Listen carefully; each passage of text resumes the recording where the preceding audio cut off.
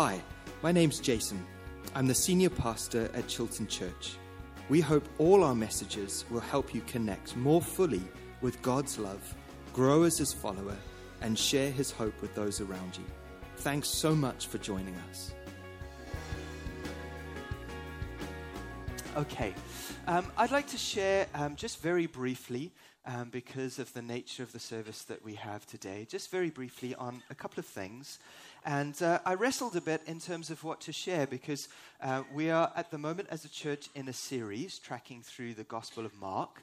And there's a particular theme that comes up today. And I thought, well, we're having a baptism. It's not a problem at all to sort of put that theme aside. And yet I felt, and you feel sometimes that God's putting His finger on something, but it didn't seem practical at all.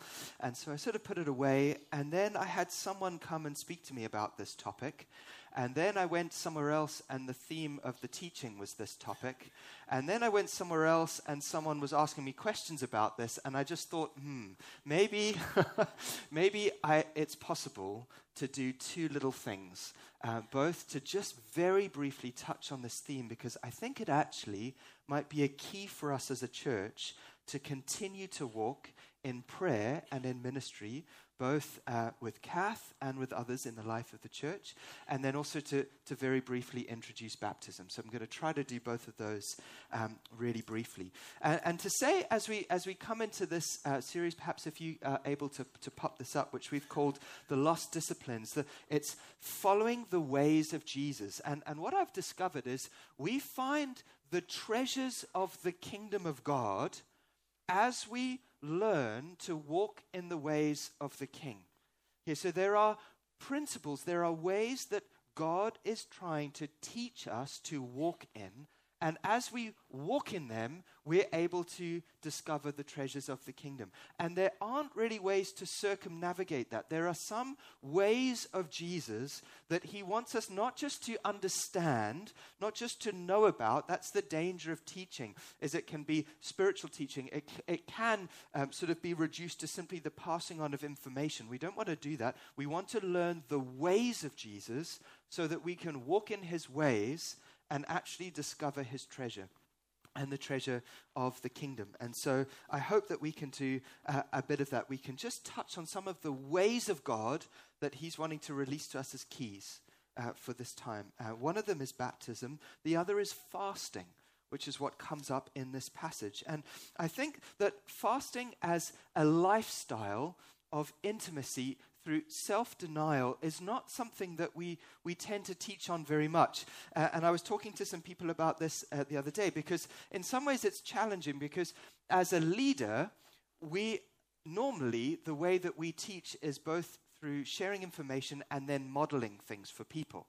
So you share, this is how it works, and then you try to do it for people and do it with people so they can get a sense of how to copy you, how to walk with you in that. And yet Jesus has these things where He says, when you pray, go into your closet and do it there. When you fast, don't sort of broadcast it to the world. And so as leaders, there's a tension, and there are lots of tensions in the scriptures where we find, on the one hand, this is meant to be something that's private. On the other hand, if it's so private that no one ever talks about it or shares about it, then we don't really have the opportunity to learn from one another.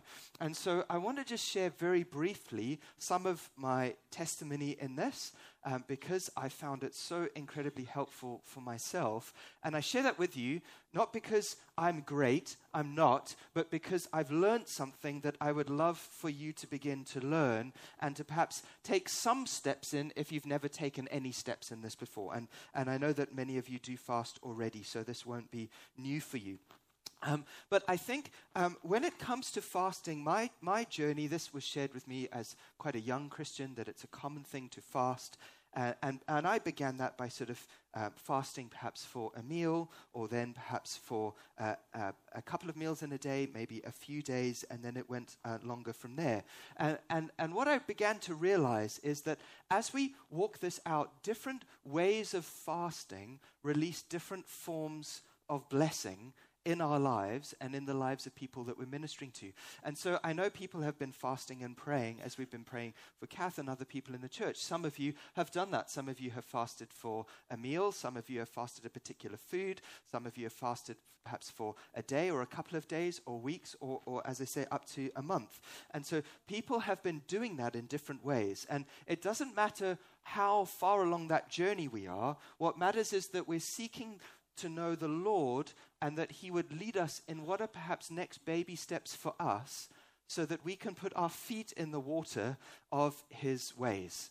Because there are ways that God wants to connect with us that I believe can almost only be found in these different forms of fasting. Now, obviously, medically, that's difficult for some people. Health and safety warning. If you're unsure, please speak to your doctor. Find a Christian doctor who can be supportive of your faith to help you to process that. But I would encourage you to consider taking some of these baby steps. And so this is the passage. Let's have a look at it in Mark chapter 2.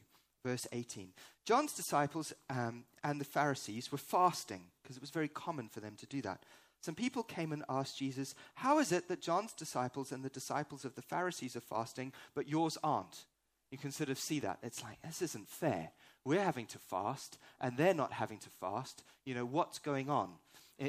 Because there's a challenge to fast. It's not always easy. Jesus says he fasted for 40 days and then he became hungry.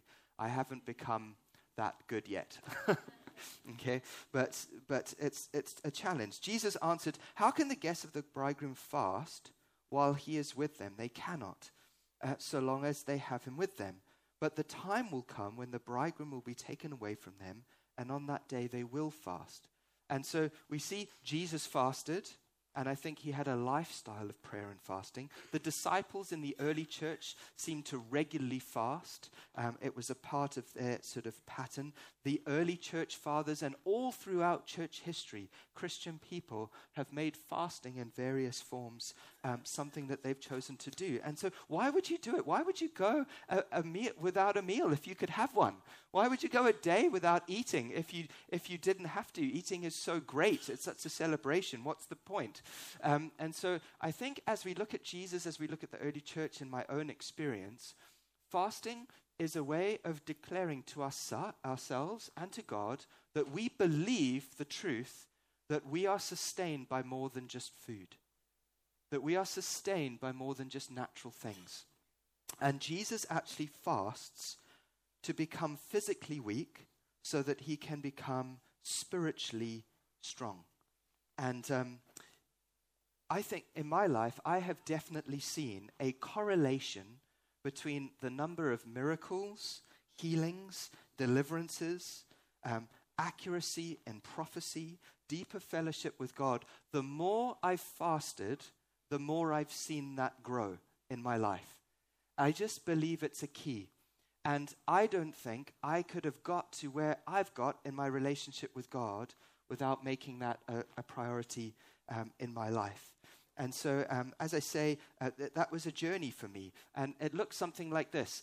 It began perhaps as fasting particular types of foods. You give up, maybe some of you are doing Lent. You give up chocolate, or you give up sugar, or you give up alcohol, or you give up coffee. I know different people in the church have done different things. And then there's sort of shorter fasts. And I think where the benefit we get from doing shorter fasts and different types of fasts is time. That's the real blessing. It takes a lot of time to prep food and clean it up. So when you're not doing that, you've got extra time to pray. The mid-length fast, once you go more than a couple of days into a week, into a couple of weeks, it begins to have a bigger impact on your body. And that impact on your body, I think, begins to do something different. We begin to engage in a different kind of spiritual blessing. And definitely for me, I found as I began to do this with others helping me, the sort of mid-length fast going for more than a week, going up to a month or sort of beyond that. I think in the year, and I just share this to help you, in the year that we came out in 2016, I probably fasted for about 4 months of that year without food altogether. And so not all in one go, okay, but broken up. And the depth of intimacy and the way that transformed my life, I don't think I could have got there without that. That was the way. It's a way that Jesus has given to us to walk into the things of the kingdom. Now, we don't start there, and we don't maybe all have to get there, but it's great to at least all have our feet in the water.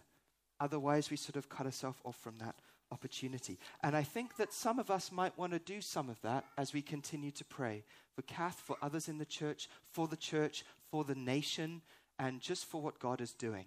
Okay, so Jesus often taught and people had lots of questions afterwards. So that's what I'm doing today. I'm teaching and leaving lots of questions unanswered. So if you have questions, come and chat to me, chat to your Connect group leaders, and that would be brilliant. Okay, next way is baptism, which is what we're going to do now. The amazing thing about baptism is it's a way that God has designed for us to enter into, if fasting is a way to enter into power and intimacy, then baptism is a way to enter into identity and mission. So we see Jesus is baptized at the beginning of his ministry. And it's a way of him declaring something very publicly. It's a way for us to declare something very publicly, that we believe in God and that we identify with him. Okay? So we step into the mission of Jesus and we step into the identity of Christ. So it says this in Romans 6, if you want to jot the scripture down, Romans 6 verse 3. Don't you know that all of us who were baptized into Christ Jesus were baptized into his death? We were therefore buried with him through baptism into death, in order that just as Christ was raised from the dead through the glory of the Father, we too may live a new life. For if we've been united with him in his death, like this, we will certainly also be united with him in a resurrection like his. And so what the symbolism is here is, as I hold you, or whoever baptizes you, or whoever did baptize you, or when you are baptized, okay, you stand in the water. The water represents a number of different things. It represents Christ. It represents death. It also represents the Spirit. Okay, so as you go into the water, unless you're very special, you can't live underwater. Okay? We can't breathe underwater. It symbolizes dying. Okay? So you go under the water to identify with the death of Jesus. I deserve to die because of my sin, is what we declare when we get baptized. But Jesus died for me so that I don't have to. That's the good bit. That means I get to lift you out the water. We don't leave you under there. Okay? So I say to people, it's helpful to go under, and sometimes, it can be so fast that it's you sort of have whiplash at the end of it. But to go under the water, to feel the water over your face and know I deserve death, and then I lift you up out the water, but I get to have life in Christ because he died and conquered death and rose again. Okay? So at baptism, we declare that we need God's forgiveness, that God has accepted us, that we died with Christ and God has actually made us a new person. Where you die and you come back a new person. You are a changed individual. It says in the scriptures that you are a new creation if you have come to Christ and come to God and had your sins forgiven. And that we are choosing to let Jesus reshape our lives for the rest of our lives. That there's a process that if you think there are lots of babies running around, okay, they haven't yet grown into their full potential. They are growing. When we are born of the kingdom, we are born as babies, and we recognize there's going to be change as we go. We want God to guide that change. Okay, well, that hopefully serves as a bit of an introduction to fasting unto intimacy and power, and baptism unto identity and mission. And so Kath is going to come up now and just share a bit with us. But before she does, I'd like to pray for us. And perhaps pray for anyone who wants to take a first step into fasting. And that would be really wonderful and special. Or perhaps someone that maybe God is saying, I need to make a first step of commitment to God. Can we do that together? Let's stand up again, because I think it's helpful to keep moving and keep our bodies engaged. Thank you, Lord. Thank you, Father. Jesus, we thank you that you have showed us the ways of the kingdom.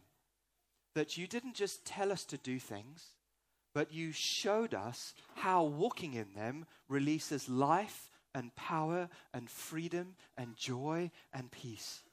And so, Lord, I pray for anyone here that is perhaps thinking about taking a first step into a way of cultivating intimacy at a different level. That, Lord, you would give them wisdom to know how to do that, and that you would meet them, that it would be blessed and enriched and empowered of your Holy Spirit. Lord, I pray for anyone here who has not perhaps been baptized. And Lord, that you are saying, this is a season to do this, to make this declaration, to declare that I identify with Christ and I want to enter into his mission and I want to be shaped by him going forwards. And so, Lord, I pray across the room, every one of us, God, I pray that you would take us deeper in intimacy and power, and that you would move us further in identity and mission. In Jesus' name I pray. Amen. Thanks for listening. If you'd like to find out more about the church and how to connect with us in person or online, wherever you are, please visit our website at www.chiltonchurch.org.uk.